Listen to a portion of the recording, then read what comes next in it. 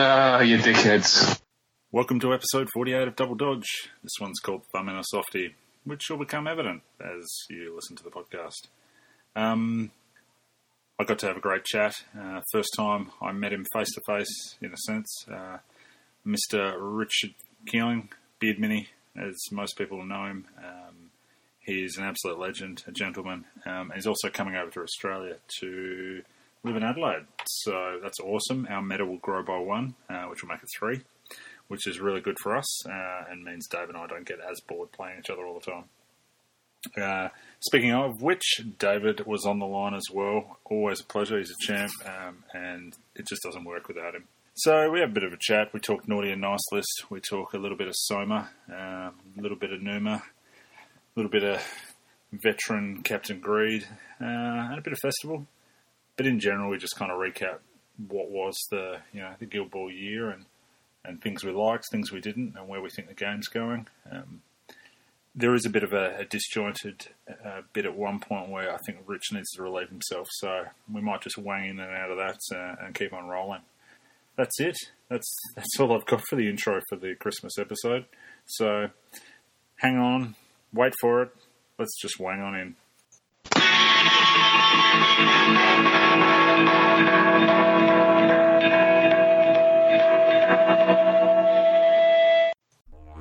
Patreon. Give them money, they'll insult you. It's a weird service, but if you're into that kind of thing, who am I to judge? It's 2019 after all. And on the line, we have a man who's a long-time listener, first-time caller, soon to be Radaladian. Although I believe he likes to refer to it as Radders, maybe. But we have Mr. Rich John Bartholomew Keeling. How are you, sir? That is not my second middle name. My second middle name is much more extravagant than that. Oh, wow. If only it was Bartholomew. No, Ignatius. Come on. I mean, that's a quality middle name. You serious? That is amazing. That is actually amazing. Yes. How you doing, I'm not allowed to be frivolous. Sorry, I just said you serious, and Siri just said I'm not allowed to be frivolous. So I better put Richie might be honest there. And on that's the other Skynet shit, right? Oh, mate, it's scary, man. That's how they get you. Suddenly, a box full of party favors rocks up on your doorstep, courtesy of Amazon. Thanks, Siri. I don't know if you see. Have you seen this thing going around? Sorry to derail things immediately. Have you seen this thing going around on Twitter where some fella has ordered like some gigantic like fleshlight ass off Amazon, and it's immediately put on his Twitter account. I've just ordered.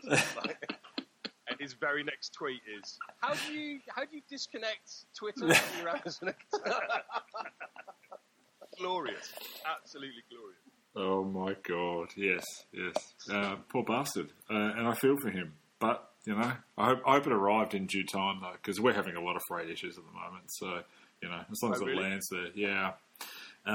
And on that fantastic segue, I'm going to throw to one David Scotland, the other man on the line who's still yet to receive his God tier pledge. Dave, how are you? Look, I'm not. I can't say I'm happy. But I won't say I'm angry. Yeah, okay. Just waiting. I mean, like, I imagine this is what, like, a soul sent to purgatory feels like right now. I'm in fucking God tier delivery purgatory. It's good fun. Oh wait, there's you a live unboxing? No. So these pricks are they're on video chat and they're showing me all their God tier boxes. It's a rule book. No. It's a rule book. Yeah, I'd like to know how to play the game. Don't have it. Oh, look at that. Look at that wonderful art. Don't have that either. Well, that'd really brighten my house. You haven't even popped the tokens out there, Rich. That's fantastic. That is absolutely fantastic. I mean, this is quality radio. Just like two men trolling another one. Well, I mean, I feel like it's just it's another episode, right? Yeah, it's a standard Christmas episode. Yeah, absolutely. So thanks for meeting us at the bottom of the barrel. I mean, that might be a good way of getting into Steam Forged. And what are your favourite moments or least favourite moments of the year, Dave? What do you reckon? Well, when we were shopping this idea around in the extensive planning session that we always have. We thought naughty or nice list. So okay. I've got a few things on the naughty list. I've got a few things on the nice list. Yeah. Maybe we can take turns. I mean, I can go first. Yeah. If you like. I mean, I want to start out on the high road if I can. Like, I don't want to go straight to straight to fucking shooting people. Nice list. It's good to see that playtesting is now one man. I think Guild War playtesting is stronger when there's less people doing it. So well done. It's a more efficient process. Man, we all know command structures and authoritarian government's the most effective. Oh, we're hoping so over here. Boris! Oh my word! Yeah, so no, I'm grateful for that at this end of the year. Fair. In an actual the quality of resin sculpt and resin materials. Yeah, spot on. It's so good. The improvements that we've seen over the resin over the last year has been spectacular. I have theories which, I hasten to add, at no point have ever been endorsed or led to me by Steamforged employees. It's my own tinfoil hat theory, if I can borrow Rich Luxham's phrase, that the old manufacturers who made the morticians and the butchers and the hunters that we can't buy, are they holding those molds to ransom? It's the only thing that makes sense to me that we've had these fantastic leaps and bounds in the quality and the production of resin miniatures. I've just had my shipping notification for the next wave for Festival and Soma and Greed. Not Soma. Why not? Just fuck that prick. Yeah, fair. But yeah, you're a man with standards, Rich. I respect that.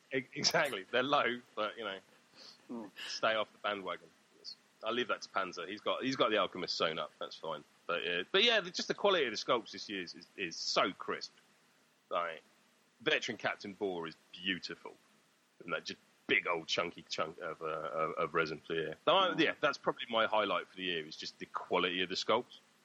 Yeah, no, I definitely agree with you, and where they've kind of come from, and you give within a year being able to basically come right around from things like the miners, which I feel they pulled out a little bit too quick. I think that there was some quality issues there, but obviously it was to sell a few more models quickly and to people like me and make sure that they're busted as shit. Dave, that's a fantastic background, your mower, mate.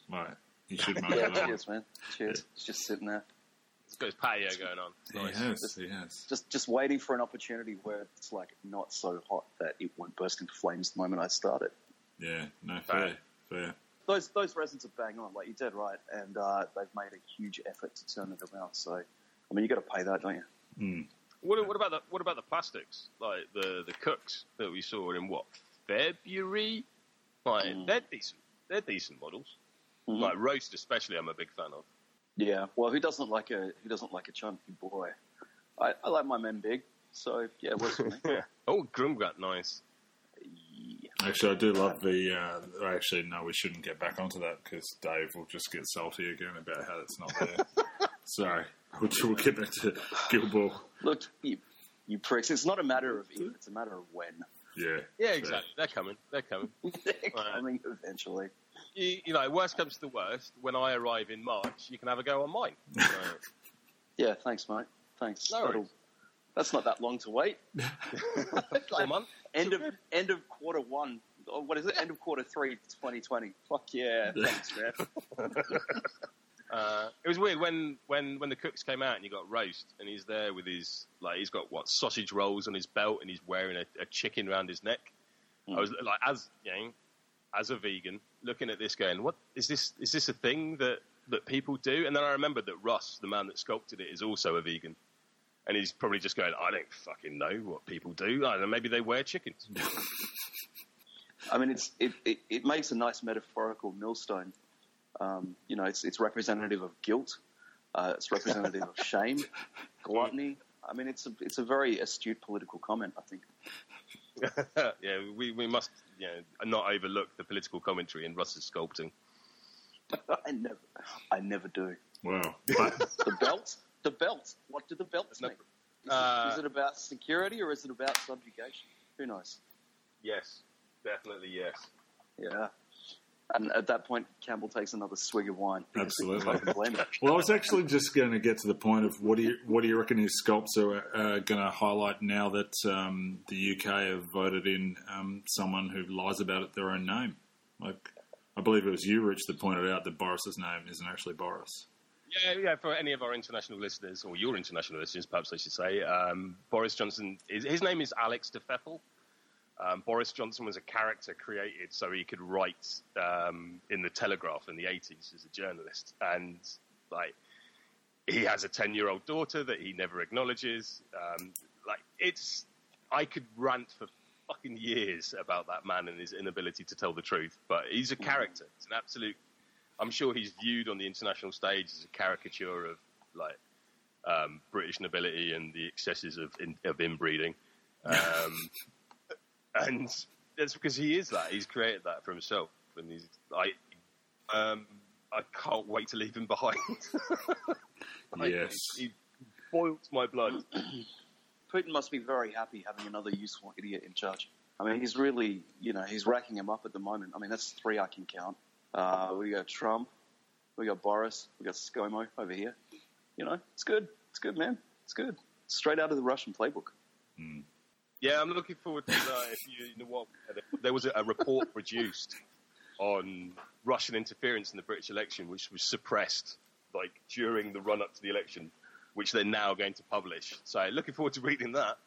Hey, more fucking God-tier miniatures. Yeah, well, right. I may be talking politics. I'm literally just holding this. So for the listeners at home, we've got a video chat going here. And it's just, it's like a fashion parade of God-tier miniatures. And don't get me wrong, they look beautiful, but I don't have them. So, fuck y'all. Thanks for nothing, boys. Thanks for nothing. I have so many dice. I don't know about you, Campbell, but did they just send you an excessive quantity of dice? Yeah. I can't access them from here, but yes, I've got lots. And it's not like, a vet rage charge where you actually just need a whole fistful of dice. Like, generally you max out at the original 10. Like, I haven't rolled any more than that. Yeah. I must have 30. I must easily have 30 of the things. Yeah. So, dice generosity. Appreciate that. Dave's moved location again. What a turn! I'm on a swivel chair. Oh, okay, Yeah. fans. I'll get the light in the background. It's exciting. So, for those of the listeners that haven't cottoned on to the fact that Rich is basically escaping the UK and coming to Adelaide. Oh, yes. Yes. Yeah, I should have come into that much better. Because that's down. Yeah, what happened there, mate? Perth just didn't want to, they ran out of visas, or? We got a solid year now. And Perth just went, no, fuck off. Adelaide, on the other hand, were open arms. No, apparently all immigration has been shut down, apart from to rural areas, and for whatever reason, Adelaide and Darwin are constituted as a rural area. So we went Adelaide over Darwin. We are perceived that way by most of the rest of Australia. So based on that, what kind of research have you done into Adelaide? What's our greatest monument in South Australia? That would be the 2 giant balls outside the mall. Fact. Yes, absolutely. Yeah. Tick. No worries. That's fine. I got a mate in immigration, so that's fine. I'll just make sure he gives you the rubber stamp. Yeah, no, it's all good. Well, I mean, there's 2 ways it could go. You land at the airport and you get the full fist treatment, or you just go straight through. So. Anything to declare? Yes. Eager anticipation. I love it. So we've done some naughty, or we've done some nice. I think Dave's nice was naughty. Nice. Did you have a nice? Did I have a nice? Minus, absolutely minus. They were really nice when they came out. They're still very nice, just not quite as nice. No, look. Popular in France. Yes. Well, it was like the top 7 of 8 or something insane like that, wasn't it? Yeah, something like that. Yeah. I mean, and it was Dave Cameron, I think, that managed to pull that one off. No, I Yes. I do like some of the new guilds that have come out. Some of the minor ones, the miners in particular, are just my kind of weird jank jam. So definitely on the nice list, and with a caveat of like the miners that aren't the broken miners that first came out. I think they were well and truly over the top. That was the naughty list For sure. Yeah. Just with place effects, seeing as there were so few of them in the game. The introduction of a 2-inch place on every single model. I was playing against a mate of mine, Jay, who eagle-eyed handy viewers such as they are may have seen on early episodes of Don't Touch the Beards. He was the other London pundit. In the great tradition of London pundits, there are 3 of us. One has moved to Portugal, Jay has moved to Sweden, and I'm moving to Australia, so fuck London. Like, you can sort yourselves out from now on. He was playing against me, and Mule disengaged by going over my model. And it's just like, this is egregious. Like, there is no way, like, I'm all right with this. So I was very happy when the April nerf hit hard. Yeah, Mule was just. I think the speed plus the reposition was just too much. Yeah, I think dialing him back. I still actually think they're in a very good spot. Oh, they're great fun to use. Like, I'm using them in a local minor guild league because they're not at all my usual kind of team. I much prefer the takeout games of football, but they're tremendous fun to pilot. So you can't argue that at all. No, absolutely. I can't Dave, believe that was April. April, man. It feels like a lifetime ago. you got any silence? Yeah, Yes, I know. a full lifetime. David, Just like that pause. nice list. Nice list. What have you got? Yeah, I don't know. It's been a weird year for me because, we came off WTC last year, intensively played Guild Ball all last year. And I really dialed back this year. So I think what I've really appreciated is maybe stepping away from competitive play a bit and just rediscovering the joy of the game. That's been really good because it's a fucking great game. It's a great game. Even though there's bullshit balance sometimes and, it's Steamforged. I like to jerk my chain by dropping shit that's clearly not been, it's not been passed through the scanner properly. Put all that to one side. It's an incredible game, and it retains that flavour and that character. And, here we are, 4 years later? I don't know. I don't know when we picked it up, man. But still just as enthused to play it as I always have been. Fair. It's a ridiculous game, and I think that is at the heart of it, is that it's a hilarious concept. It's just daft. And I can remember getting those early demos and just ridiculous howls of laughter as my mates were pulling off ridiculous snapshots and all that kind of shit. And I don't get to, I work a lot of evenings and weekends, which is how I'm able to talk to you gents at 10 o'clock on a Tuesday morning. Why is Adelaide 10 and a half hours difference? Why is the extra half hour? That makes no fucking sense to me. But it just doesn't make any sense. Why would you need that? But even I don't know, Rich. I don't know, man. An extra half of something can always be put to good use, don't you think? I always found it makes a difference. I'll have a look at that fellow with his Amazon review, see what he reckons. But just, even Connor, my co-host on Beardpod, Connor at WTC, attempting a 1-dice snapshot against bots. It doesn't matter what level you're at, whether it's your first game or your 300th with your one captain that you only ever use. There's still ridiculous, and I think that's the appeal. That's why I'm still playing it. It's just a stupid idea that's ridiculously fun to play with a competitive rule set bolted onto it. So, well done. Well done. 1-dice snapshot all the way. That's some fucking mad tech, bro. That's some pretty good tech. When was WTC? September? It's been 2, maybe 3 months. We haven't not mentioned it on a daily basis. Rightly so. Yeah.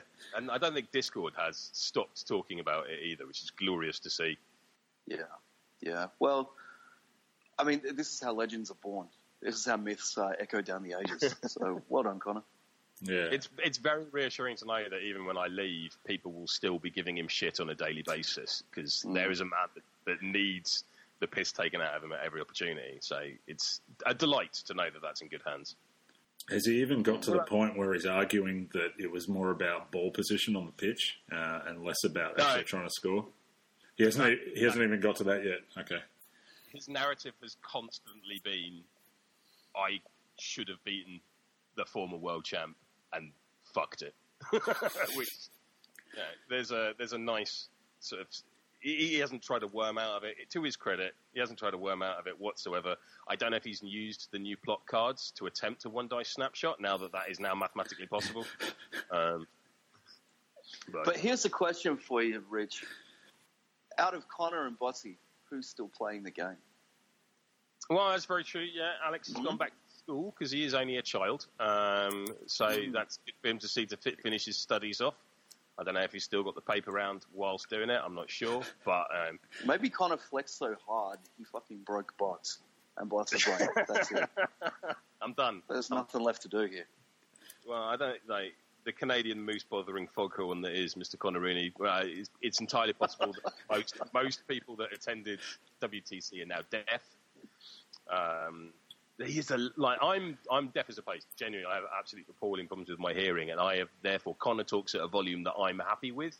Everyone else tells me that he's incredibly loud, but works. Yeah, I always play a game deaf or sterile, so either works. Yeah.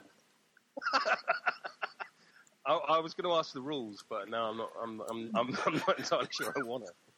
It involves an extra half of something. Solid.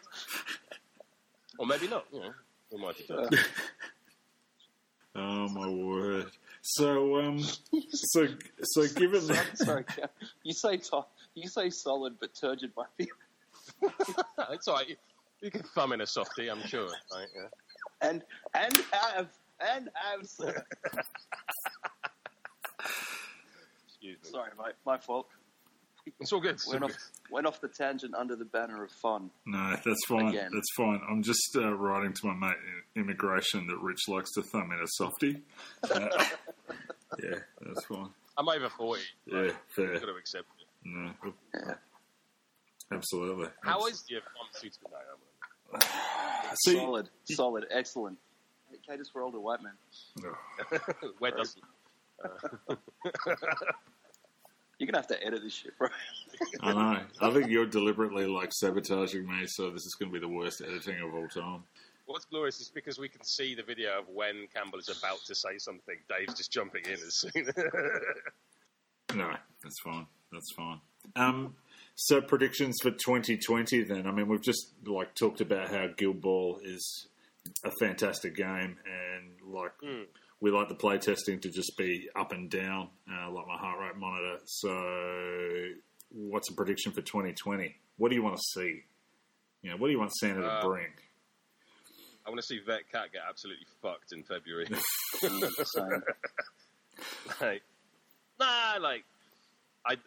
He is very, very good. I think he and Knuckles both, for me, have one too many rule on their cards. And I think, for me, Vet Cats, if you end your turn engaging him, you take damage and poison, just turns on too much of the rest of the team for condition stealing and stuff like that. And just, he's good enough without that. I don't think he needs it.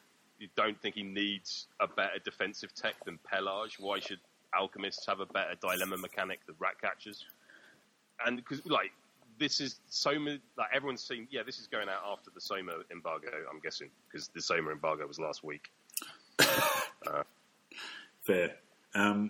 That's my issue with Soma, is that now Vetcat absolutely has to be dialed back, or something needs to happen. And unfortunately, it'll happen to him, probably not to Soma. Well, the two Alchemist players that I know, Panzer and world number one Steve Cole, have both said, "I'm not taking Vetcat with Soma. It's silly." Yeah. Which I respect them for, but that shouldn't be their decision. It's for... Yeah. I was talking to...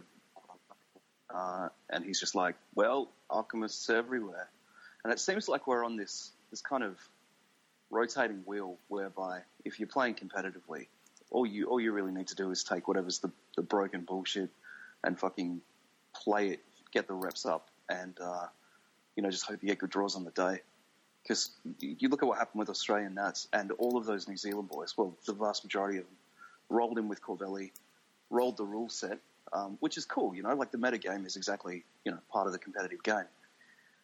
But it's getting a bit dull that this keeps happening over and over and over again. So it's like, at what point do you actually call out playtesting? As an important part of developing new models and ensuring the game is fair and balanced and interesting, and everything is viable. So, yeah, I mean, I hear you. I just think we'll go through the fucking nuclear winter that we go through every time something new and hot is dropped, and they'll patch it, or they'll have the community do the playtesting work, and they'll patch it after the fact. Is that a uniquely Guild Ball problem? Probably not. Because I'll be honest, I don't think it is. I think whether you look at competitive gaming or either what I refer to as either digital or analog gaming, that there will always be those peaks and troughs. Like whether you're talking Magic the Gathering or classes in World of Warcraft, there will always be a point where something is better.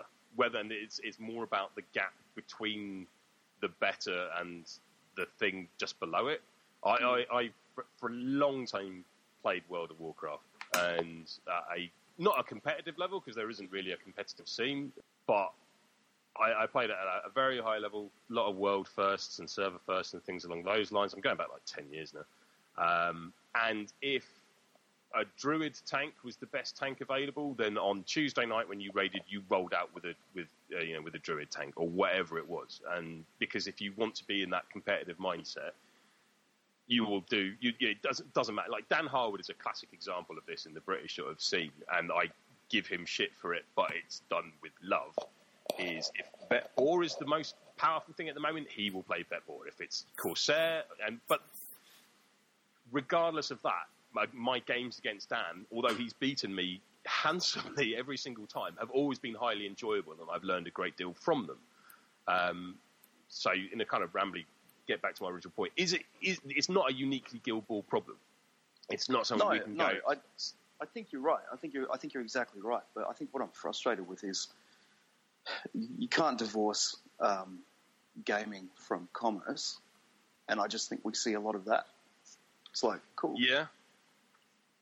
And it gets back to this idea of, and this is probably a bit me being living in special snowflake Pollyanna land, but what do you want to do with your game? Do you want to balance that game? Do you want to make it the best game possible? Or are you willing to sacrifice that to a certain extent because there's a commercial reality to what you're doing? And yeah, that's cool. I get that. I understand it. But I also see the pattern. And I don't think it's, to go back to your point about tinfoil hats, I don't think it's fair to call somebody out as a tinfoil hat wearer for calling the pattern out, for saying, this is commercial reality, we see what you're doing.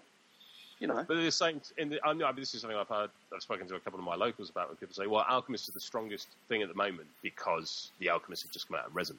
But if that was true, then Masons and Brewers who have come out after Alchemists would have had a significant buff, which they haven't. Like, the most recent commercially available product is not the strongest thing in the meta. Equally, Festival and Veteran Greed, Veteran Greed's embargo is released today, so I'm going to guess unless by some miracle of editing, Dave gets this out the next hour, we're not breaching embargo by talking about VCG. Neither of those are the strongest thing available. So I totally get what you mean. It looks that way, and it was certainly like when Miners dropped, there was mutterings of that, and Alchemists, you could say the same thing. But then Cooks, Navigators, Falconers were all significantly under par when they were. Could you argue that the line is so fine in a game that it can tip either way quite easily, and so yes. They've erred both sides. I don't know the numbers on which minors and majors that have been tweaked have kind of tipped over or back the other way. But it does seem like that, it is a bit of a seesaw thing. And also, we are talking about the highest end of the game. I think coming back to what Rich was saying about locals not wanting to play, or, Alchemist players not wanting to play Vetcat with Soma. That's not at a competitive level. I'm sure if they went to a tournament that was a national tournament, they would. 100%. That's just I acknowledge on the friendly level or the social level that is too much. So it's almost like we've got two different scales here of what's not acceptable in kind of any game, and then what's way over the top when it comes to the competitive play. I think Vetcat and Soma possibly are both, but definitely in the social friend end of the spectrum, maybe tip over just a little bit in the competitive scene. But I'm sure that'll get dealt with in due course. Yeah, I'd be finding it much more frustrating if they came out and then weren't dealt with. We know there's going to be an errata every 6 months. Yeah. So, when I say what would I like to see in 2020, I'm sort of half joking, half serious response of, I want Vetcat and Knuckles to be, fucked into the ground. I don't think that'll happen quite to that extent, but at the same time, I know that there will be an errata probably around February, March-ish, and that will address that and other concerns within the game. So, essentially, what do I want from 2020? A continuation of the thing that I know that's going to happen. Yeah, absolutely, and it will. It'll seesaw. Yeah, I don't know. Maybe I'm just getting old and grumpy. The older you get, the more you're just like, well, fuck. There's nothing pure and beautiful left in the world. Where are the unicorns? Okay. No, I mean they're pretty good in God's Ear. Like, just wait for that to arrive. You'll be fine. Mm. Should I keep going? Yeah. No, good counterpoints, Rich. Good counterpoints. Very sensible. I mean, on the Gods here, I mean, that I wonder, and I've thought about this a bit. Obviously, they're a game. They're not. Steamforged aren't Guild Ball. It's not just Guild Ball. So I do wonder if by having these extra games, and now one that's on a similar kind of level with Gods here in terms of competitive kind of nature, and the ability to kind of build and have a tournament kind of structure to it.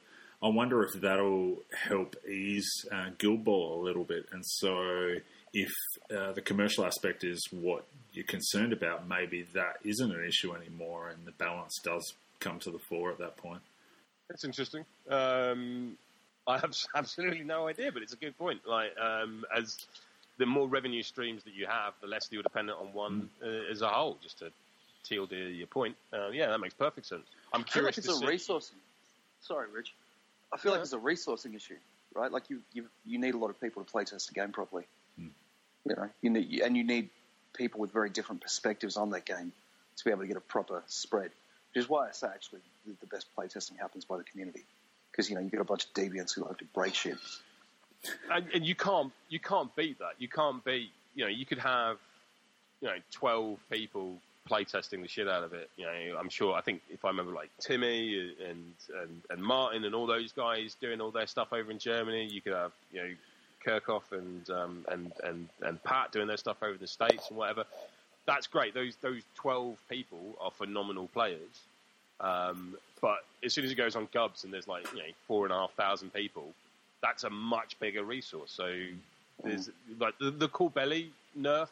I thought was probably the best example of that is, he goes through all the playtesting and someone's and it's, this guy's fine, he's powerful, he's strong, but he's not too bad.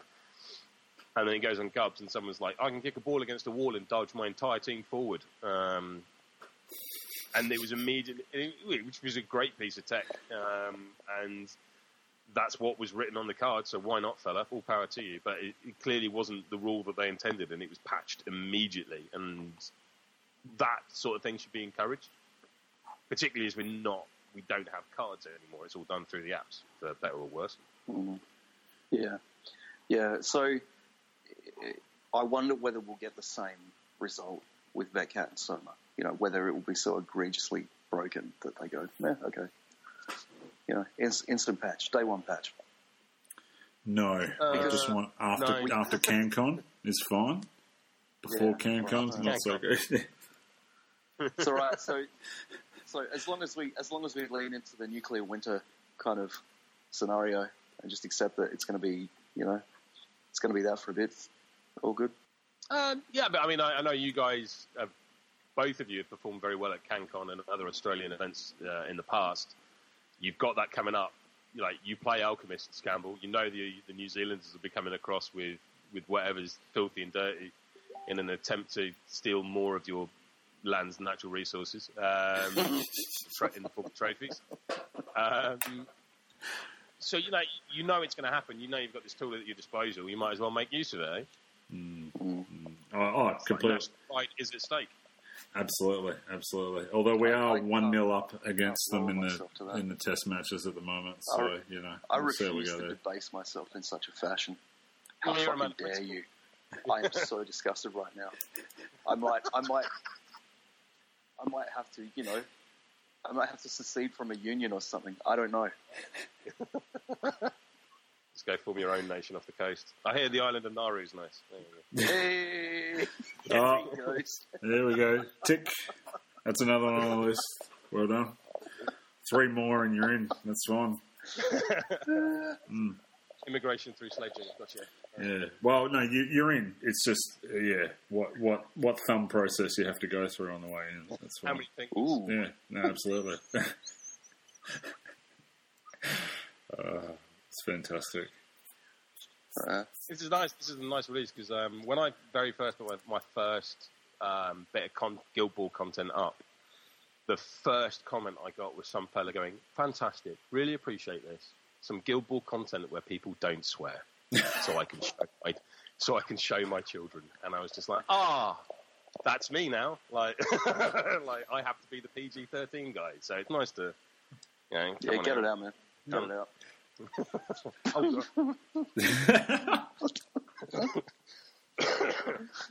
That is brilliant. Yeah, well, we noticed early on that Singled Out, they went the PG route, so we had to make sure that all bases were covered. I think supporters like to hear certain things, and it'd be unfair if we didn't actually swear and say things like Nauru, New Zealand.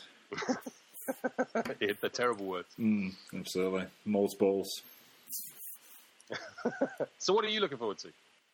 2020, well, CanCon, and not from the gameplay perspective. So from Guild Ball CanCon, I've just got the fondest memories. Like Dave and I have done it the last few years. It's such a good event. You can do it in 2021, Rich. It's fantastic. So it's probably one of the largest gaming events or tabletop wargaming events in Australia. Everyone goes to Canberra. Canberra's really small, easy to get to from the airport. You don't have to pay like 10 tolls. So, yeah, that's definitely something I'm looking forward to in terms of a gaming experience. When is that? So it's Australia Day long weekend. So it's late January. 26th of Australia? Ooh. 26th of January? Absolutely, 26th. And Dave's just glitched out on us, I think. Dave's glitched out massively, yeah. No, I'm still here. I'm just on mute. I just fucking smashed a glass in the kitchen. Hey. Oh, solid. Yeah. Not anymore. So it's Australia Day long weekend, and we'll go to Canberra. It's usually like fucking 40 degrees, but you get all the nerds there. So if you ever wanted to understand what like a real con stench was, that's where you go. Because you get that amount of sweaty nerds in like a couple of tin buildings. It's really stinky. That's the joy of conventions over here. Is, of course, it's 4 degrees Celsius outside at all times because that's the maximum temperature in this country. He's putting another glass. No, that's the same. That's the same. Yeah, I was going to say like CanCon, we're going to release our signature cologne this year around. It's called Lips and Assholes. Nice. Can't wait. So excited. We've got like Johnny Depp lined up for the advertising. So. Oh, classy. Yeah. Straight off the back of his. Is it just a miniatures thing, or is it like other kinds of nerdery as well?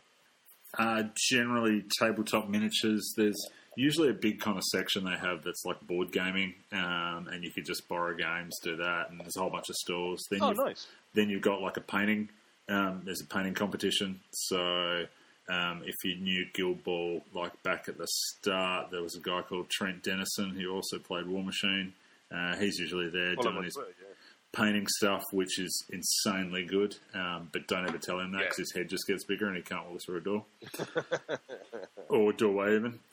So yeah, there's a whole bunch of stuff really good. And just because it's a time, like it's, Canberra's not massive. Well, in fact, you'll probably find half of the cities in Australia aren't that massive when you compare it to London. But yeah, it's not that big, so it's easy to get around. It's a pretty good atmosphere, and we just you get to hang out and play games for a couple of days. So it's good fun. Yeah, I think on the Guild Ball side of things, I think balance is the thing I always want to go for, and a little bit of jank. That's probably what drew me in with the minors. Like that was something that as soon as they came out, looked at the rules and went, yeah, I want me some of that. That just seems so ridiculous, and like you can just pull off weird things. And I'm still, every time I play them, I'm like, oh, yeah, I can just lodestone that into that position. Fantastic. And you just come up with new stuff all the time. So many angles. Yeah, it's so good. It's so good. So probably look forward to just playing a bit of minors as well. I was actually completely out of practice with them, but I was tempted to take them to CanCon as well, just, because it's not all about necessarily winning, it's about having a bit of fun too. Only one guy goes away with the trophy, right? So yeah, true. So, yeah. Shepherds as well. I'm looking forward to that. How good is I don't even know which one it is, the big fucking Ram model. That is insane. Rambo? Yeah. Is that his name? I can't remember. But it is now. He just looks... I mean, I'm sure it is up and down the country. Like, as a man that no longer follows football, but was incredibly passionate about it in my youth, despite my incredibly BBC accent, all my family's originally up from around Newcastle way, and so you're an Alan Shearer fan. Just when they unveiled that the captain, well, not even the captain, that the striker was called Shearer, it was just the most glorious. Exactly. It was so nice. It was just like a little nod to my youth. That it doesn't have to be any more than that. Yeah, I don't have to go around calling the Ram Les Ferdinand or anything like that. But he's a big old boy, so might as well. So there'll be a temptation to paint them in like the NUFC kit. Yeah, that's brilliant.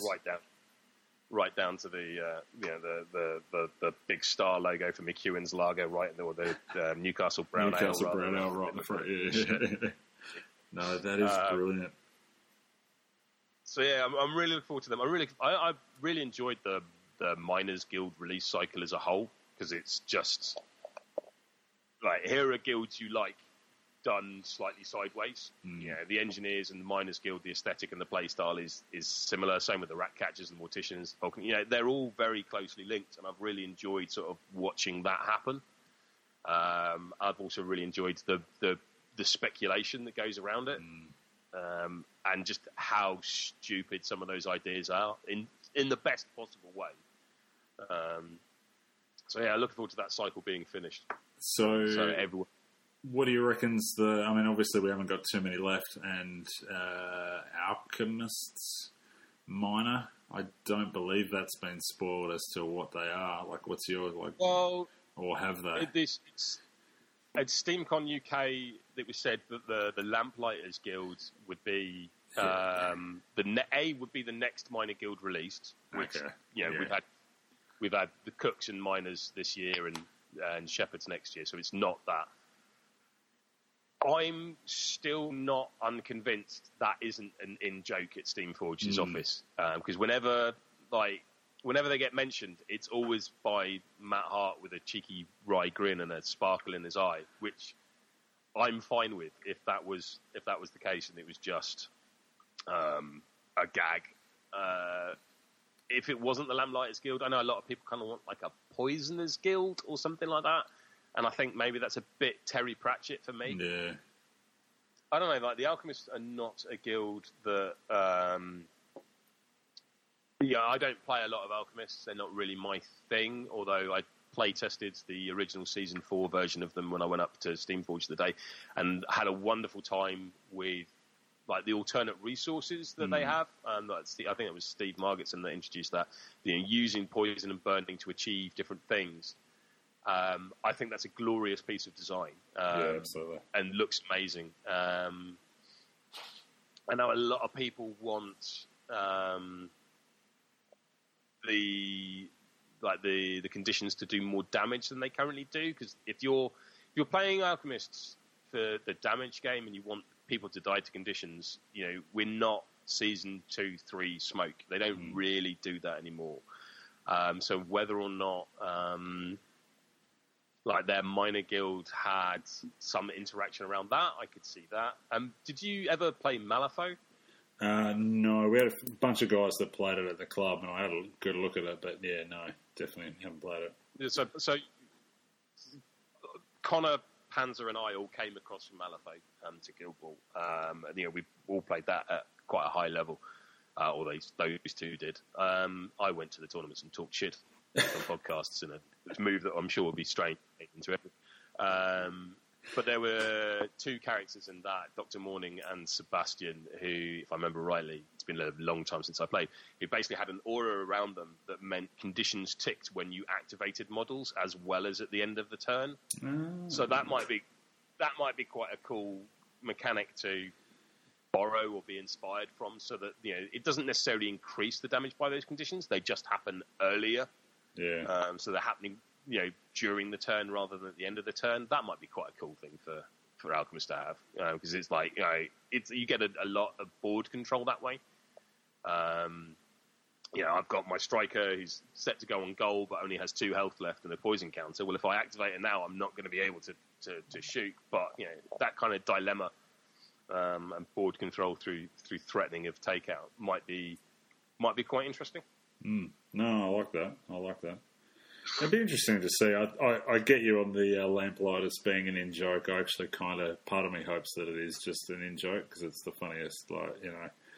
Matt's been saying it for years. It's this thing. It's been going on for years. Yeah. You can't help but feel like it was definitely an idea that they had. So whether it's kind of propagated out into a guild or not, but that Matt, when he talked about it years ago, I think we chatted to him about it at one point. And the idea of bouncing around, that sort of thing. Now, obviously, certain components of that have been harnessed in other gameplay, in terms of your nest markers, your harvest marker, bouncing around, things like that. So you wonder if they've just taken those ideas and used them in other guilds, and the Lamplighters is just, fictional in some sense. But I don't mind that either. It doesn't really bother me. I think the only thing that would bother me is it'd be cool to have token, or when you build, if they've got little, 30mm bases that are the lamps, to actually have them on the table would just thematically, I've always been a terrain kind of person. I love seeing all that shit on the table, and seeing that on the table would be wicked, and add to that kind of thematic part of Guild Ball and, the medieval soccer in a town square. Yeah. I often lament that the building rules from the Kickstarter never made it through. Like that whole kind of, if I kick it at that, it's going to ricochet off, and because you could do some ridiculous snapshots if it was a case where I'm going to pass that fella over there, but I'm going to bounce it off that wall and all that. I mean, there's no reason why people can't homebrew and stick their own stuff in, but terrain like that. I'm always amazed how much of an impact terrain has on Guild Ball. Yeah. I remember when I first played it. And Connor set up the table and he put down a barrel, a wall, and a forest, and I was like, well, that's nothing. This game plays with absolutely nothing on the pitch. This will be easy. And the impact that just those 3 tiny little things had on the game was huge. Absolutely. I think when they did the OPD early on, and they kind of limited, how many of each thing could go on there, and I think that destroyed a little bit of the, early on people were just sticking multiple houses, people that had stuff from War Machine or other systems, even Malifaux that had multiple stuff, and just stuck them on the table. I actually want to go back and just play a game like that where you've got only a narrow corridor down the middle and you've got to actually play around the outside of buildings. I find that actually quite fascinating. Yeah, do it. All right, we're on. March, when do you get here? Yeah, something like that. End of March. Rich and my first game is going to have 90% terrain on the pitch. We're going to be kicking off rooftops. Big old houses. Yeah. Oh, there you go. Off the rooftops. Nice. Parkour Guild Ball. Have you played Drowned Earth? Nope. There's a few people that play it locally, and essentially the terrain for it looks amazing, but you can't touch the floor. It's like, or at least that's how it looks to me. It's like they're playing the floor is lava. So like, all these people like jumping between branches of trees and off buildings and stuff, because the world's been flooded. You could do that, just have loads of buildings, and you have to make jump between the gap. I like that. Is there a Kevin Costner kind of model, or? I would hope so. Yeah. Actually, he costs 10 times as much as all the others. It's about 40 million just to make up for that. No, fair. It's actually brought me back to one of the other points. We were talking about like nice things and how silly Guild Ball can be. One of the other things I love about the game is actually the subtle little innuendo or comments, things like. Vet Catalyst's Witness Me, things like that, where they call on popular culture and drag it into the game. I think that just adds the flavour to the game. It is so good. Did the Miners Guild fluff of having the arch enemy of the Thatchers Guild land in Australia as to why that is? No, Dave. So that's our British Prime Minister. Yes. Who shut down the mining industry? Destroyed the bloody mining industry. Yep, and vast swathes of communities at the same time. So when reading through the story on that and sort of got to that bit, it's like, that was lovely. I did wonder, is that in any way going to land outside of these shores? Someone's eating crisps. Well, it maybe gets a bit more niche the further away from the motherland you go, I suppose. Yeah, fair. Maybe not in America. Who knows? I don't know what's happening over there. I'm not sure they do, so. Yeah, well, it's all topsy-turvy. The idea of terrain, more terrain in Guild Ball. It's amazing, how cluttered a game gets when you actually load a pitch up, and how it just turns into a bloody life as well. I think that's a good thing. I don't know where. I don't know. Are we moving to a point where Guild Ball is actually getting closer to finished? Once the miners come out, once every guild gets its third captain and maybe a third mascot. Steamforged have talked in the past about Guild Ball having an end point. Are we moving to that? Even if that were the case, I don't think that would be the end of it. Even if Steamforged took a step back and went, we've got to season 5 or season 6, everyone's got 3 mascots, 3 captains, and a minor guild. And Steamforged went, that's it. That is the game now finished. I think the community is in such a place that we would just carry on anyway, in much the same way that Blood Bowl does, or did for, there's those big wilderness years between when GW supported it and when they recently started relaunching it again, where it didn't really matter. Much the same with Epic and Warmaster and stuff like that. That if people like a game, they're going to play a game. It doesn't actually matter whether or not the company who birthed it originally are still involved. And in much the same way we have WTC committees, I'm sure Living Rules committees would leap up, and I imagine there'd be a certain degree of hilarity at the beginning of that, where 5 different people from all over the world just go, we're running Guild Ball now, it's our rules, and it'll go from there.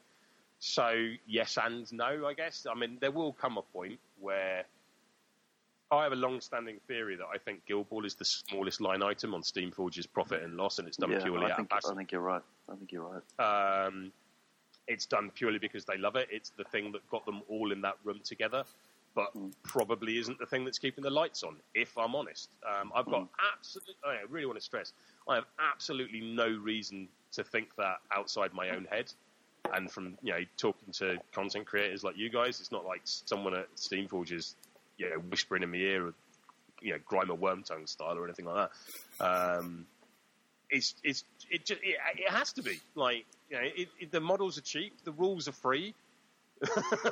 like where can it be making money other than just sort of keeping the lights on? So they must be making more money from Resident Evil 2 and Dark Souls and now God Tier, because those are games that I can buy stuff for. So yeah, absolutely.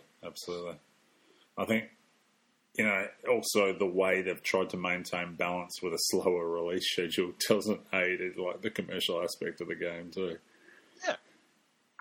Yeah, it's you know, they very it was Matt when you interviewed him on Minor Guilds originally, when he said, "I don't want everything to drop at once because that will kill people's wallet for a couple of months, and you disenfranchise people that way." So, yeah.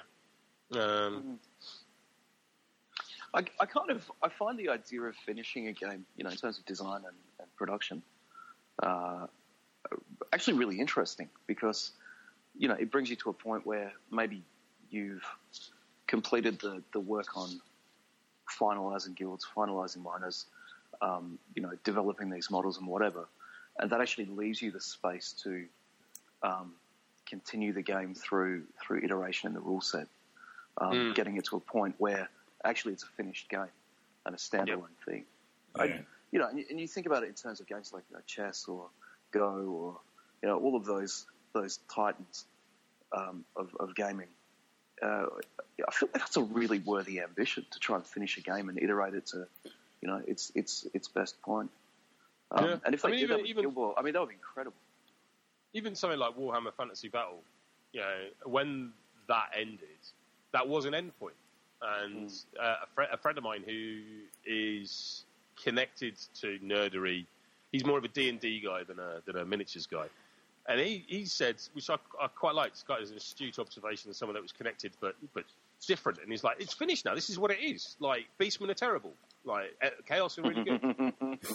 Like, that's it. Like, if you want, here is the final version of the game. If you've got like a choose your own difficulty aspect to it, which I know whenever I've spoken to Dan Adams from Roll Better, that's something he's like, why can't there be guilds that are bad?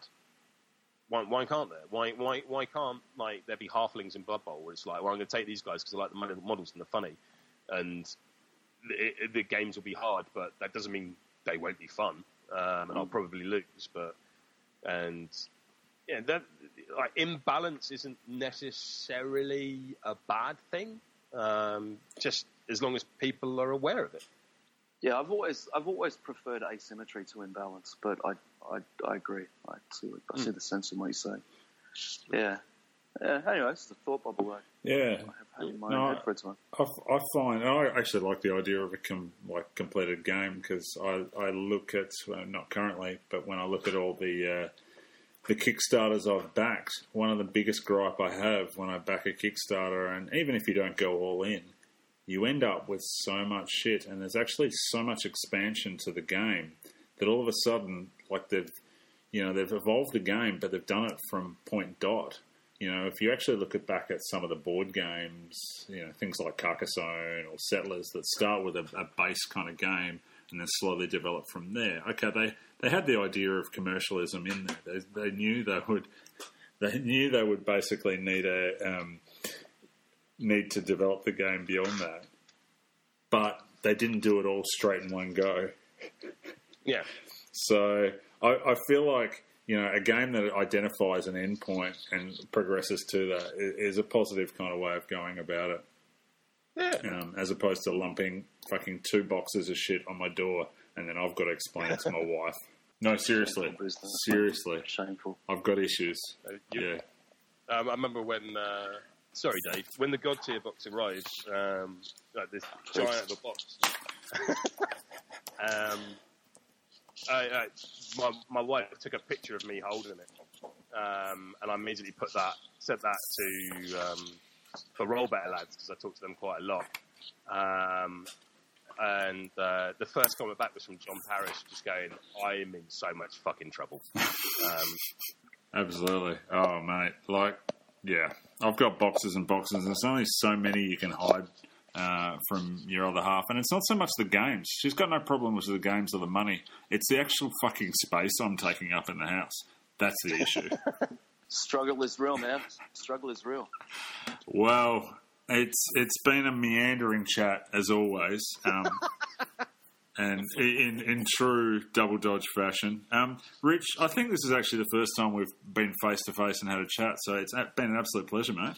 Absolute pleasure. Absolute pleasure, Denson. I shall see you in the spring. Absolutely. Absolutely. Right. Autumn, I don't know if it's March.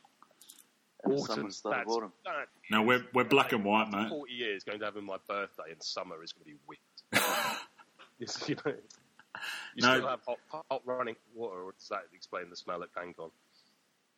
Maybe. Just go to the toilet early, and then you're done. Go find a lemon tree after that. Absolutely. David, you're always a legend coming on this podcast. We love it. Well, I just keep arm wrestling you back on. I just can't find a way out. Absolutely. Absolutely. It's been a pleasure, lads. Thank you for being on the Christmas special, and I think Rich has got to take a piss, so we're done.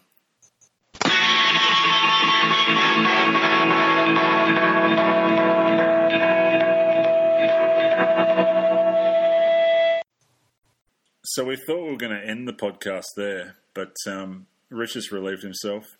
He's at least 3 kilos lighter and feeling fantastic. That's what that Indian tea is going to do to you, mate. It just goes straight through. Exactly. Yeah, that's why I go the Rubos, mate. Rubos all the way. It's bitter. Yeah. You got a vanilla Rubos. You got to have like a little bit of something else in there. All right. Yeah. Classy. Yeah. Wine and vanilla Rubos. This is not the man I was expecting. Fair. I'm not sure what picture I plant online, or through my audio patterns. But anyway, would you like to talk some Soma, some Greed, some Festival? I can talk 2 of those 3. One of them, I got no fucking idea what she does. Rich, I know you hate Soma, so I think you can start somewhere else. Oh, it's not so much that I hate them. I was chatting to Mikhail's Panzer the other day, and he's just like, I've just played a game, just played my first game with him. I was like, how are they? And he goes, well, Numa one-rounded Tapper. Like, what? Like, I'm sorry? Say that again? He goes, oh yeah, just one-rounded Tapper with Numa. And I'm like, one of the most resilient captains in the game? Like, happily being one round? Okay, that's fine. So I'm a little bit worried about that. And then TAC 12 Vet Cats, TAC 9 Venins, TAC 7 Vitriol. TAC 7 Vitriols, TAC 6 Camis with Anatomical. Yeah. It's gonna hurt. I'm keen to play Soma, but I'm also you can see certain things that can be exploited. I feel like the legendary is almost like you get to the end of the game, you need 2 points, bang, it's almost like an auto button at that point, right? I think the vast majority of people, or certainly what I'm expecting to see on the table is Alchemists get to 8, and then Numa comes out. Yeah. What I'm curious about is how they get to that 8, because of course with Smoke and Midas on the pitch, goals can come from anywhere. So I'm kind of hoping that, or at least I can kind of see where the balance is getting to 8, getting to 10. Won't be quite what Alchemist players are used to, perhaps, because it's like fish. The first 2 goals are easy. Yeah. It's that finishing people off where it gets tricky, and certainly the bunker breaking ability of Midas that we saw on the WTC streams, and also we saw at LGT. Just the ability for just Midas to go in and push your ball killing piece off the back of the pitch or whatever he wants to do. You're not going to have that, and I kind of think that weirdly Midas and Smoke cover more matchups better than the introduction of Soma. But I'm not sure. I mean, you're the Alchemist player. Like, are they going straight in your lineup, or is it going to be hard to shift? Because I imagine Smoke would be the drop, if any. Yeah, but I've gone back to playing a bit of Smoke, and Smoke plus Vet Cat in current iteration is actually super strong because you get reliable kind of killing, but because you can throw Vet Cat in and then they deal with that, and then Smoke, they can't focus fire Smoke, so all of a sudden then Smoke gets more longevity. And in terms of the game, they don't tend to take her out as quick because they're too worried about their cat, and so your killing game gets amped up. So I'm not sure. And she's not as far forward. She's not as far forward either. Absolutely, like, positionally, she's much safer. Yeah, so it's an interesting one with her. I don't know who you drop because I'm a Midas fanboy, so he's not going anywhere. No, Midas is surely at the top of the curve, and. But, Midas and Smoke currently, in much the same way Shark and Corsair do, they cover each other's matchups really well. Excuse me. So I think it's going to be quite hard. I think people will play Soma, and I think people will, curb stomp people in the mid-table with Soma, which is where I live, so hence why I'm scared. But I think at the top end, it's probably still going to be Midas and Smoke, at least in at the top end of the table for the big tournaments. But I'm not sure. I think it's a fascinating piece of design. Yeah. And I'm looking forward to seeing them. But there are it's Vet Cat's the obvious one. Everyone's going, look at the numbers that Vet Cat can do.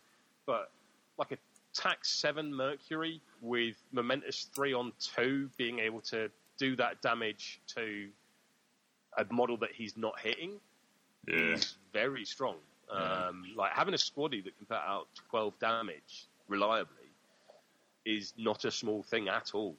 It kind of reminds me of when Harriet came out with Hoist. Like that I'm going to punch people to monkey wrench over there or whatever it was. Yeah, no, I did it and I felt so filthy for it, but it was amazing. But now you can basically just do that with Mercury. Yeah, absolutely. Oh, no, I completely agree. I looked at the models like Vitriol and how do they get dialed up? The ones that can put out the fire to actually gain the benefit. So Mercury and Vitriol are the 1 and 2 that, benefit outside of that cat. Yeah. I mean, the tack buffs in a game that is already so fast worry me. Because if you get that tempo advantage, how far ahead are you in terms of closing out the game at the top 2? It's pretty common for Vet Cat, properly set up, used by a skillful player to get 2 takeouts very easily. And that tempo swing is massive, just massive. So I just wonder whether we're just seeing further acceleration of a game that has accelerated significantly in the last year or so. Yeah. But again, I think you make a good point, Rich, which is these things always play out differently on the table, especially once everybody works the tricks. I think one of the things that sort of hasn't really been talked about is that Alchemists are a team that want to spread out as much as possible to present as many varying angles of goal threats. You want possibly Midas up the middle, Crucible on one wing, Vitriol on the other, or your striker of choice, so that no matter whether your opponent is trying to kill the ball, you can threaten it. Throw into that then a captain that essentially wants people within 4 inches of stuff. I think it's a really interesting, going to have a very interesting concertina effect on Alchemists on the pitch, and they're going to go from this quite wide base to narrowing, and that I think is going to be interesting. Because it's like you say, stuff on cards and stuff on the pitch are 2 different things. No, that's a fair point. Hey, can you clarify when Soma pops the legendary to Numa, the health benefit there? Does he get the full set of boxes again? Yeah. Yeah. So that's how you counter him. You just go all into Soma. Yeah. Yeah. One of the sort of the confusion. Or one of the ways of sort of combating the confusion around the transition between Numa and Soma is throughout Guild Ball's rulebook, it talks about a models activation, not a cards activation. Like the model is the same. So anything that gets put on the model is on the model. It's only the card that flips. So if you've got poison or burning or knockdown or whatever on Soma when he goes Super Saiyan and becomes Soma. Like, that poison and burning is still there, but the cards change, so the health has flipped. Yeah. So I think that's, I mean, if we're talking about the fear of, Soma, I think that's the tip for the new players, is just put the pressure, like you would when it comes to playing against, Obulus. You basically pressure to get the legendary out earlier, obviously in a different way, but you pressure to get that out, and then the risk diminishes at that point. I mean, Soma is a 4-1 captain with 16 boxes, tack 4, and a double disengage on 3.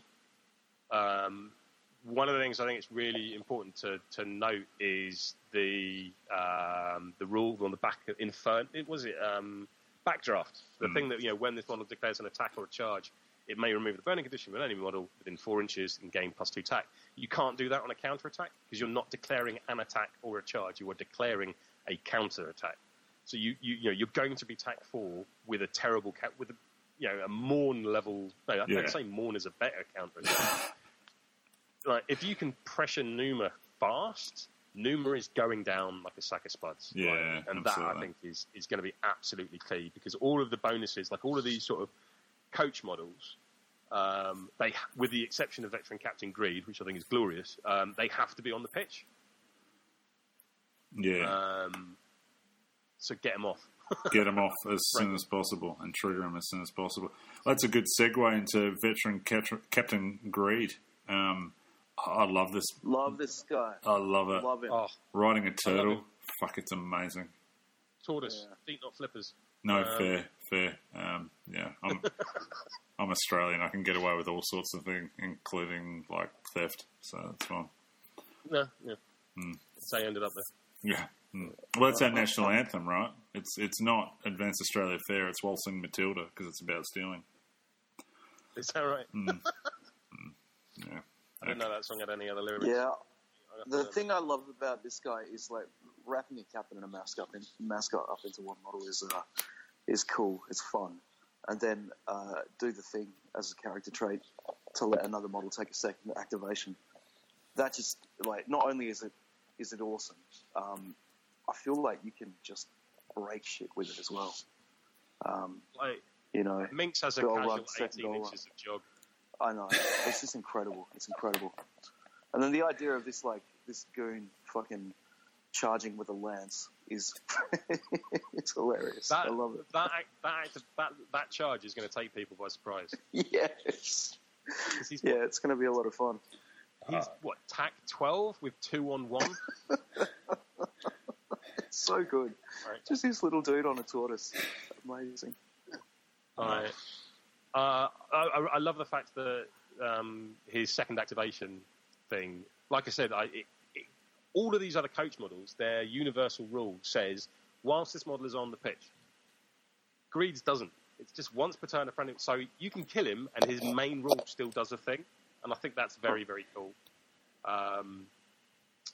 The two character plays, forward minions, I think are hilarious. I think this is the only AoE speed buff in the game that's a pulse, not an aura. So unlike Ferrite's legendary or Times Called, you have to stay within 4 inches of the model that's doing it. His is a 6-inch pulse, which on a 40mm base is a huge swathe of the pitch. And the fact that it's a pulse, so he can trigger it and then fuck off, frankly, and go back to his own goal and chill out there and let everyone else do the thing. He's cool. Yeah. He can charge twice per turn, which I really like. Oh, that's fantastic, isn't it? It's fantastic. In one activation, you charge into someone, persuade them away, and charge them again. That's influence intensive, but funny. You charge them once, and people go defensive stance. I'm like, cool, knockdown. And they're like, cool, all right, I've blunted your charge. No, I'm going to push you away now, and I'm going to charge you again. Go again. You can't defensive stance again. So that'll be. I don't know how much that'll achieve, but equally, it's funny. Hemlock becomes ridiculously resilient with 2 activations because just heals 4 health a turn. Rage charging twice is something I cannot. That's the wait one to get I my hands looked at. Yeah, double charge Rage, or even just jog charge. So it was easy to stay out of his threat range. It's not so easy anymore. Yeah, because everyone goes, as long as I stay 8 inches away from Baby Rage, I'll be fine. Yeah. No, not anymore. Nope. Yeah, it's weird, isn't it? Because he looks like he's such a stodgy, slow model, but he is actually a strange mobility captain for the Union. Yeah. Forward Minions is reminiscent of Blackheart's Legendary. The Lance is reminiscent of Rage, of Veteran Rage. Weird hybrid, and I really like him. I love the design. Yeah. Not like a tackle on 4 sort of consists of, carries on the Union captains can't tackle the ball shit. Which is tackles. Nice. Yeah. And I can hear Jason Mountain crying from here. Good. His tears are delicious. Aren't they just? Not vegan though, so I can't have them often. Where was I going? It doesn't matter. Yeah, like Mink. Yeah, it's true. Mink's being able to jog is it 7 or 9 inches? I mean, she starts off as a 7'9", so she goes to a 9'11". So she can jog 9 inches, throw an axe at someone, dodge 4 inches, second wind another 4 inches, and then jog another 9 inches. So, and then if she wants to, axe throw. Is axe throw once per turn? I can't remember. But essentially, if you can do 3 clockwise laps with Minks on the pitch, you'll dismiss your opponent immediately and win the game through rituals. So I think it's quite cool. I love that. At WTC, not the last one, the one before, James Long and I had a game, and we were playing the Ashes. So we'd lined up 5 Englishmen versus 5 Australians. And James and I were like, do we just play cricket? So the rules were that if you got to their line, if you got to their deployment line, that's 1 run. If you can kick the ball off the pitch without the scatter, it's 6, and if it deviates off the board, it's 4. Yeah, I've got nothing wrong with doing laps. Like I think you could have multiple events here where it's like you're doing the 400, you got the 800, and different models are going to be better at this than others. Yeah, it's disgusting. It's glorious. It's absolutely glorious, especially with the new Get Back in There card from the from the guild plots, from the game plans or whatever they're called. It's just ridiculous.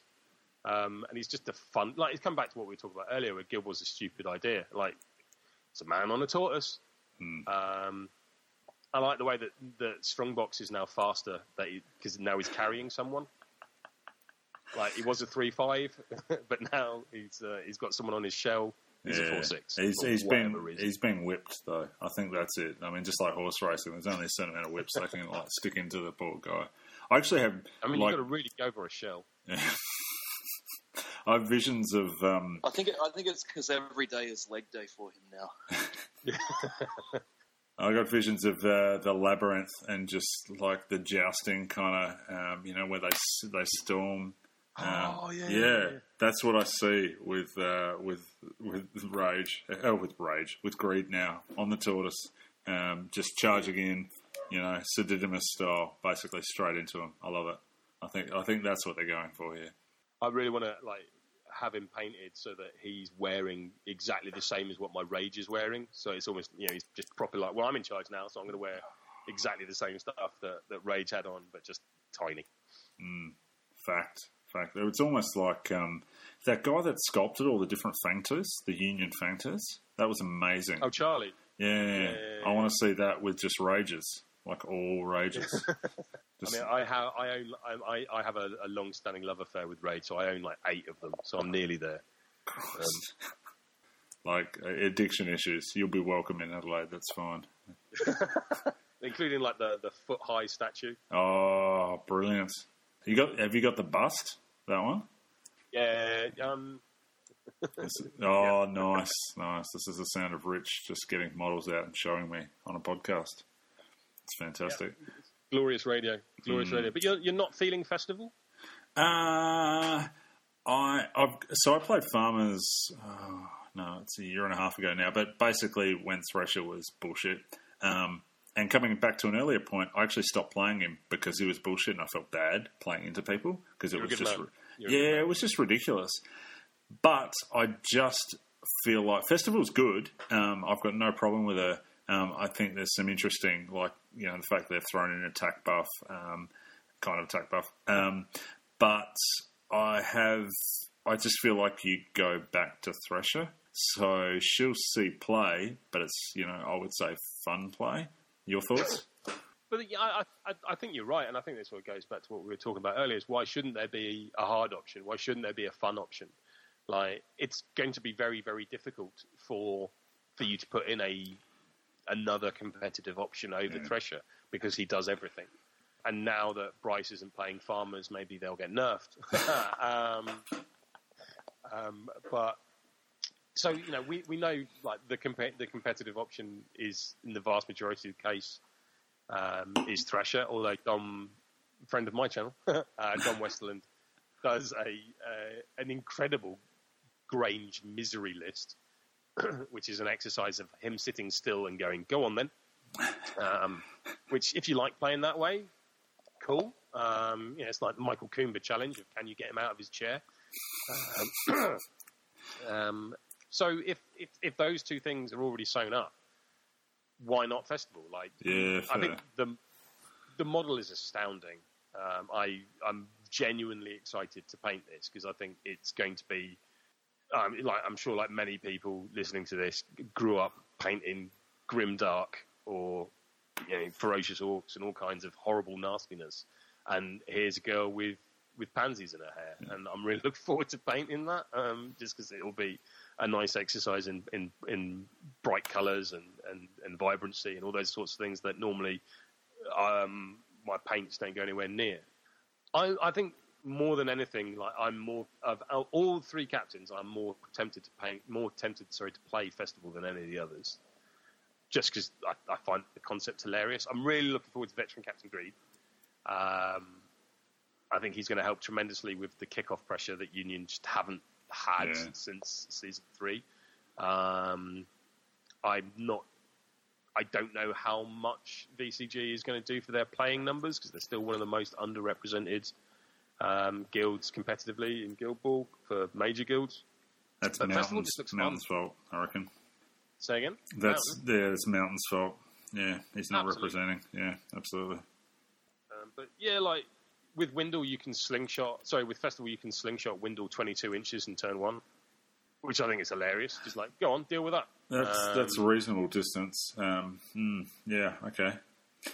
Yeah, I can't bring myself to play Festival because I'm protesting Bryce, basically, and you know, you have to maintain your line on these things. Fair. Great model. You're absolutely right, Rich. But just because something is beautiful doesn't mean that you should, well, you know. Thumb into Softie? Is that going to be the title of this episode? I believe we've just, I was thinking more Grima Wormtongue thumbing in a Softie, but I'm not sure I can afford the time to Photoshop all of that. So, yeah. I mean, that's the Christmas gift that everybody wants, yeah? Jingle bells. No, she's solid. Look, there I go again, Campbell, bringing the tone down. I know. Man, what a fucking... David. Jesus, Jesus fucking Christ. Fucking... It's gone full bogan. What do you mean gone? Well, you haven't got a shark tooth necklace on, so... Australia. You're going to love it here, mate. You're going to love it. I remember... It's a land of opportunity. I was in Perth a couple of years ago and, like, just stepped out into traffic being slightly jet-lagged and not really knowing which way the traffic was going and all that kind of stuff. And I nearly got run over by a truck.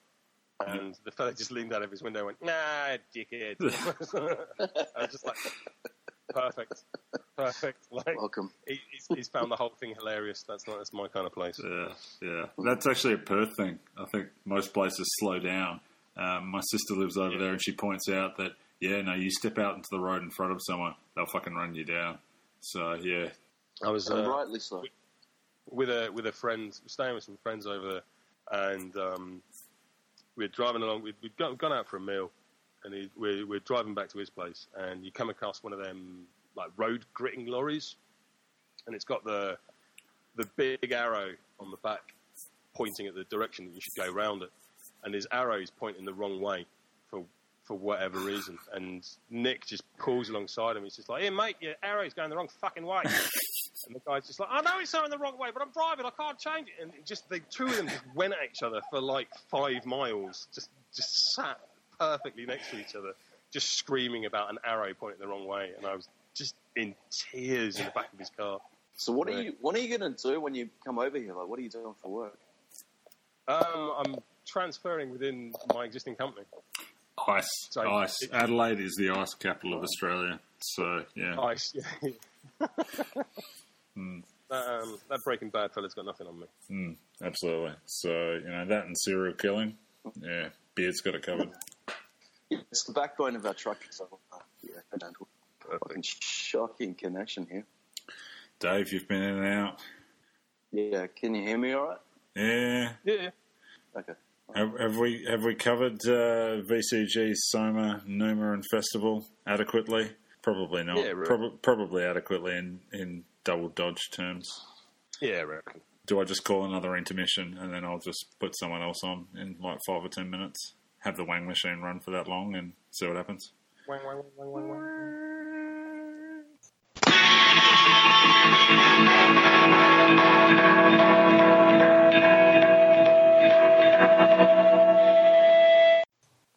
Welcome back. If anyone wants more Rich in their life, just jump on YouTube and look up Beard Minis. He does some great quality Guildball content there. He's a good chat. I really enjoyed it, and I'll really look forward to him coming over to Adelaide. Maybe I'll get on some Beard Mini action. Who knows? Thanks again to Dave. It's been a pretty awesome year, up and down. We've both been very busy people, but I really appreciate how much time he puts in with the podcast historically, and also how much time he frees up to actually be on it. We've both established how hard it is, and I really appreciate him as my partner in crime. A few other thank yous. Obviously, Mr. Jesse Heiss, FreeCityGames.com. I'm currently waiting on some models to arrive. He's a legend. He deals in God tier now, so for your God tier plastic crack, jump on FreeCityGames.com. He's a champ. He gets it pretty quick, sends it out, and he's just real ambassador for the game as well. So I think Jesse's also the one running CanCon, Capital Cup. So I believe we're getting quite a few guild ballers up there for CanCon, and Jesse's all running the show there. A few other thank yous, Hayden and Ella, just because they're legends and they're coming over for my birthday in January. Thanks to you guys. Also, Haydos, thanks for being on the podcast so much, mate. Really enjoy having you on. Pretty much all the guests, you guys really make it what it is. Otherwise, it's just me drawing on like this all the time. And as one of my sons has established, it's pretty easy to go to sleep when it's just me talking. So yeah, Timmy, Martin, Steamforge employees, thanks to you guys. Perkins, Giblin, you guys are great. Thanks for putting up with all the silly questions that I fire at you in the middle of the night for you and during the day for me. You guys are legends and really are an important part of the company, but also the Guild Ball component of that. You guys, enable that communication between us and the company. So really appreciate your time. Thanks to all the patrons. So we have got a Patreon account, patreon.com/doubledodge. It does really help. We haven't had many new ones in a while, which is fine, but I appreciate all the ones, all the guys that do sign up. One of our locals, Mr. Pat Hull, he has signed up. I really appreciate it, mate. It's just so helpful. Our hosting fees cost a bit of money, and even when I post out things like the stubby holders, we actually make a loss on the first few months, just because the postage, costs internationally are so large. So thanks for all your support, guys. The last lot of money, I basically printed some more dice, so they'll be going out at CanCon, giving out as prize support to different events. So really appreciate it. If you turn them up the other way, they look like PP dice. Other than that, it's been a pretty good year. I think we'll just keep on rolling on. Probably be a little bit of a hiatus. The next episode might be either a pre or post CanCon episode. So hang out for that, and appreciate everyone listening and all the support.